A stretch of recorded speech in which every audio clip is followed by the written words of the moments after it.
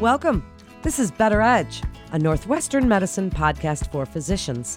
I'm Melanie Cole, and today we're discussing headaches and migraines. Joining me is Dr. Catherine Carroll. She's the Chief of Comprehensive Neurology and an Assistant Professor of Neurology at Northwestern Medicine. Dr. Carroll, it's a pleasure to have you join us today. Let's start with differentiating a headache versus a migraine. A migraine is a type of headache. Migraine is typically a more severe headache. And when we define a headache as a migraine, we're looking for certain features.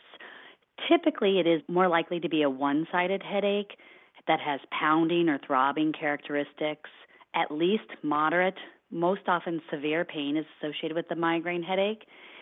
And it limits the ability of the patient to function. The headache is so severe, it alters the activities they want to do for that day, or they need to take a rest on account of having the headache. Other features that go along with a migraine that are not seen with other headache types are light or sound sensitivity and nausea or vomiting. Well, then tell us about some of the challenges associated with treating headaches and migraine patients. As you've seen it, what are some of the barriers and challenges? So the challenges are that, one size doesn't fit all. Each patient's headaches are unique and their experience of the headaches is unique. So it's often a challenge to find a treatment approach or a combination of treatment approaches which the patient is comfortable with and which offer them relief. Tell us about the new urgent headache infusion clinic at Northwestern Memorial Hospital. What are your goals for the clinic, doctor? We're very excited about our acute headache infusion clinic, which launched in September of 2018. This is a place where patients can come who are already established patients with a neurologist at Northwestern. And when they're experiencing a very severe, prolonged migraine, they can contact us and they can be treated for that migraine within our own clinic. In the clinic, we offer a variety of IV medications deemed and ordered by the patient's neurologist that are aimed to give them migraine headache relief. The goals of the clinic were to avoid these patients having to go to the emergency room, where oftentimes there's very long waits and high costs associated with that. Also, this allowed the patient to be cared for by their own neurologist. Well, then let's talk about some of the treatments that you're discussing here. And first, why do some treatments fail for headache patients? Treatments sometimes fail because some patients just don't respond to treatments as other patients do. As I said before, it's not one size fits all, and what one medication might work great for one person doesn't work for the other person. You always got to pay attention to side effect profile of medication, the other medications a patient is on. Frankly, you also have to ask the patient about what medications they're comfortable with trying and what they have some, concerns about trying, and make sure you have a shared goal in treating their migraines.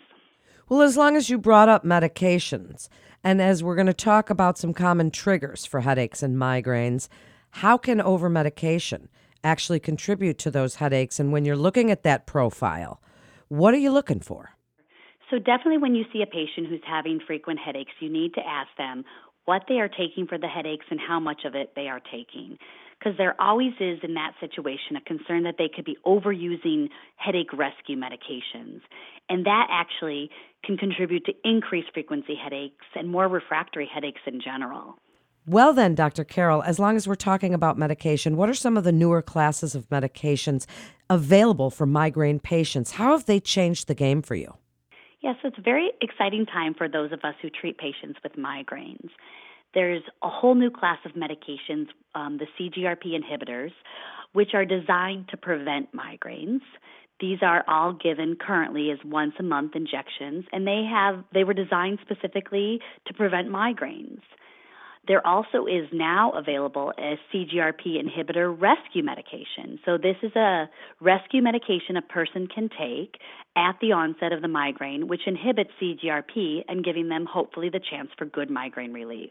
There are certainly multiple triptan options available. Depending upon the agent, they're available in the oral, nasal spray, injectable form, as well as another new agent, which is different than a triptan. It's called a Ditan. So it's really, honest to say that there's so many more options available now that just weren't available in the past over 2 years ago.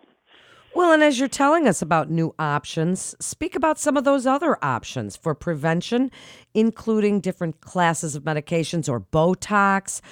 Tell us about some of those other options that might be available.